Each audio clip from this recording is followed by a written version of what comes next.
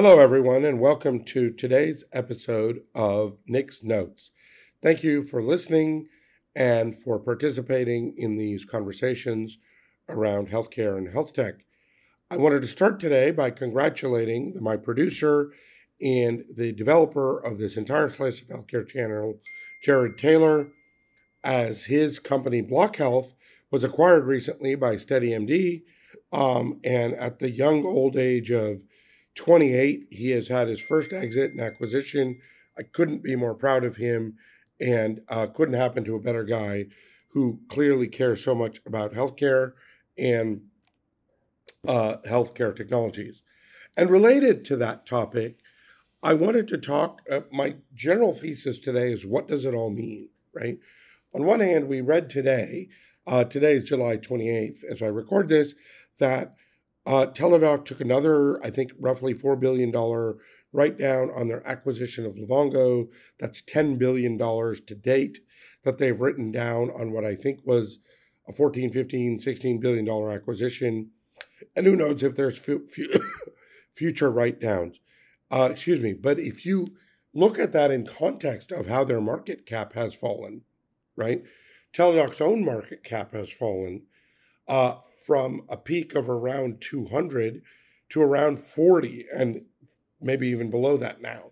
So they lost 80% of their value, and they've taken $10 billion of write-down. So if you think about that, they've really taken, you have to multiply that by 5. They've taken a write-down greater than the value of their entire company for this acquisition. On the other hand, last week, or earlier this week, we read that Amazon acquired One Medical for $4 billion, right?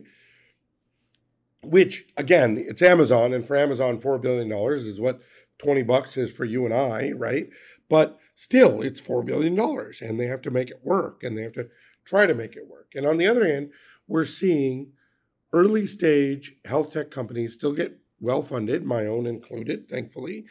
And we're seeing some bigger rounds in later stage companies. Yet we're hearing that VCs are taking longer. Some companies are just getting funded. VCs are pulling back. Valuations are dropping. So how does this all fit together?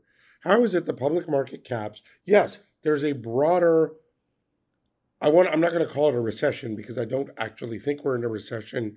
I'm not going to call it inflation because I don't think there is inflation. Inflation, by economic definition, not to get off on that nerdy tangent, but is either a shortage of supply or an excess of demand. Neither of those things are true. What we're seeing broadly in the economy, led by the energy sector, is corporate price gouging, right? Prices are going up for things that are readily available, and people are buying at the same rates they bought before. When an airline goes and cancels 1,000 flights because they don't want to pay workers enough, that's not inflation. Okay, that's price gouging, right? Because they're still charging the same price for the seats, is the point of that.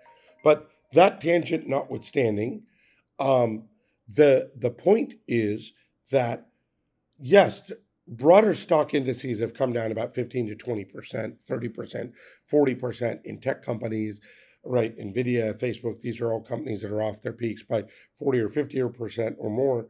But in health tech, they've come down by 70, 80, 90%. But I think it all fits together in the appropriate way and in the right way. And I think something good is actually happening, right? The first thing to mention is that 1 plus 1 does not equal 3 or 4 or even 2 most of the time in acquisitions, right? When you take a telehealth company that was primarily, and I should mention, I have no relationship with any of these companies. I'm not a shareholder in any of these companies. I don't know, some mutual fund I own somewhere might own some piece of Amazon, but short of that, I don't know, and I have no inside information. I'm sharing what I read, the same stuff you can read, right? But when you look at a company that's a telehealth company that was transactional urgent care telehealth that really skyrocketed because of the pandemic, right? Paying premium peak dollars at the absolute apex of the market for a company that was doing diabetes management effectively, but for a very small percent of corporate paid very expensive patients, right? Not because they should be expensive, but because that company could charge a tremendous amount because large self-insured corporations could afford to pay. Some large self-insured corporations could afford to pay. You are looking at a company that thought, well, a lot of people have diabetes. And I'm again imagining what they thought. Lots of people have diabetes. These people are effective. Our volume, we can bring the price point down a little. We're already in a lot of corporations as their telehealth partner. We have a relationship with companies and with patients. We'll plug this into our channels and great things will happen, right? Except they obviously didn't because there's been a $10 billion write-down. And what does that point to? Does it point to the fact that the diabetes management solution was ineffective? Probably not. But does it point to the fact that the diabetes management solution was too expensive? Yes, for sure. Does it point to the fact that the diabetes management solution was, that the telehealth company did not have a relationship with corporations and patients, most importantly, as effective as they understood, that a transactional telehealth service that allows you to talk to a random provider, which, albeit can be important, especially during COVID, did not actually have a relationship with the patient, right? Yes, it points to that more than it points even to the efficacy or cost of the diabetes management solution in the first place. Now, on the other hand, we see Amazon acquiring One Medical. Now, what's important to note there is that Amazon could end up writing down this entire acquisition. I don't think their stock price is going to take too much of a hit, right? Again, they're over $1 trillion market cap. This is a relatively small deal. But the reason I think it will work is the exact reason I think that the Teladoc acquisition of Livongo did not work, which is that Amazon actually has a relationship with their patients.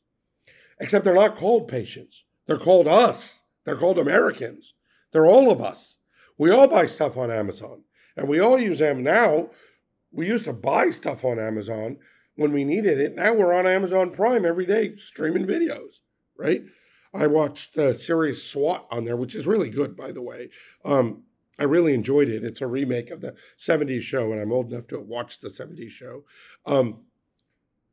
But we have a relationship with Amazon. That's our go-to spot for now One More Thing.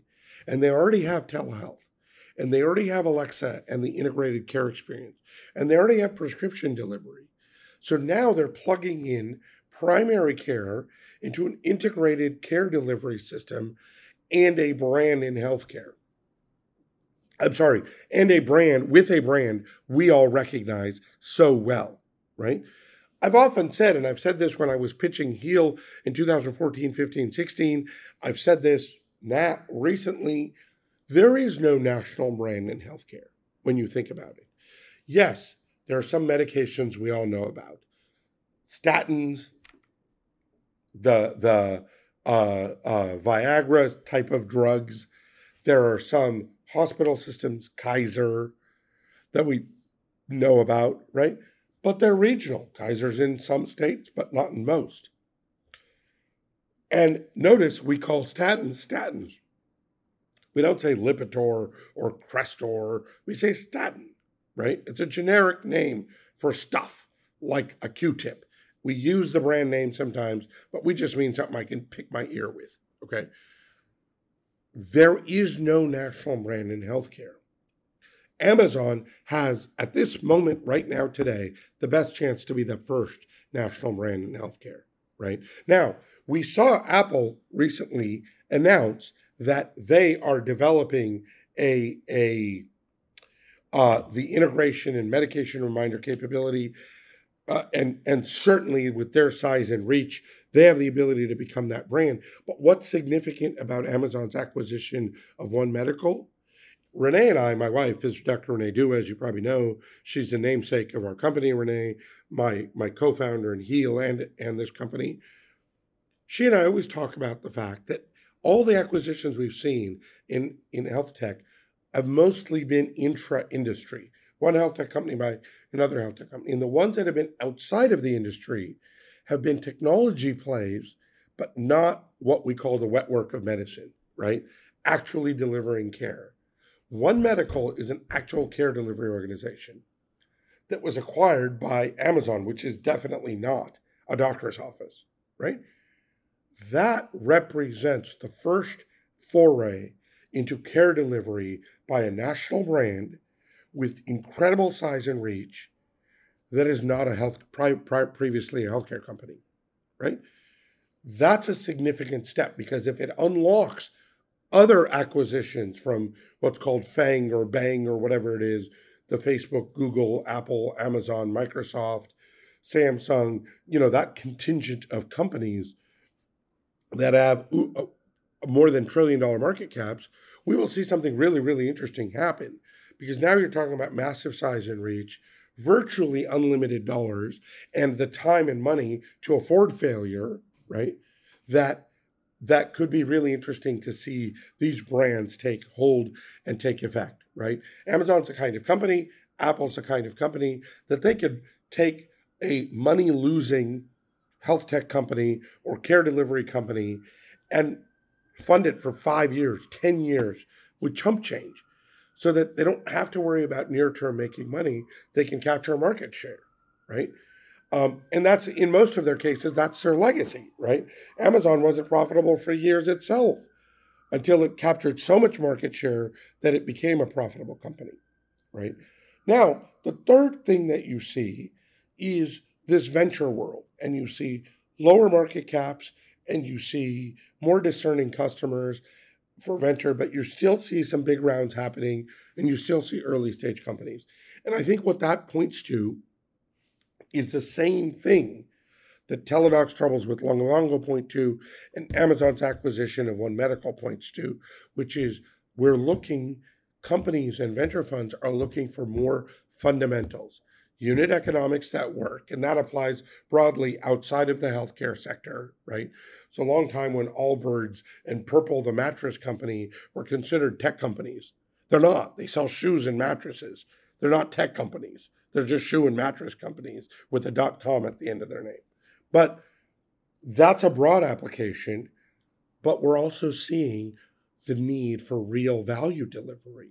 Remember, Medicare has further refined its rules for value-based care to focus increasingly on quality, overall outcomes, patient satisfaction, reduced readmissions, the things that actually matter, and they're getting better and better at policing it. At the same time, we're about to see legislation passed, it certainly looks like, that will allow Medicare to negotiate drug prices for the first time. So we're going to see bulk buying. We're going to see an increased focus on value. And this market reset will require companies to do what the first generation of health tech didn't do, which is you can't just get on the phone with someone, prescribe a pill, and hope you build a business, right? Whether the unit economics work, whether the person needs the pill, you're seeing some federal investigations now to you're going to require delivery of real value. You're going to require actual relationship with the patient that extends beyond their life as a patient. I'm a patient when I'm in a doctor's office or when I'm taking a medication. When I'm watching a movie, I'm a person, right? You have to build a relationship with the person first to have the relationship with the patient, right? I think you're going to look for that. I think you're going to look for some fundamentally better unit economics. I think you're going to have to look for real delivery of value, not gaming the system, increasing RAF scores. Oh, we reduced readmissions because we send everyone to the ER. So our ER costs went way up, but our readmission numbers look better, which is what most hospital systems did over the last few years, right? Real lasting value and real transformation in healthcare. And let's not forget, as a closing thought, it took e-commerce, it took social media, it took everything that works on cell phones, everything that works on technology, 1 or 2 or 3 or 4 generations to get to a place where they deliver sustainable, lasting value at survivable and sustainable economic value as well. So we're seeing that naturally happen in healthcare. I'm very bullish on Amazon's acquisition. I'm not as bullish. I've never been on transactional telehealth. As always, these are my thoughts. I'm Nick Desai, and I very much welcome yours. You can see and leave comments below. Thank you to Jared. Congratulations again, and thank you.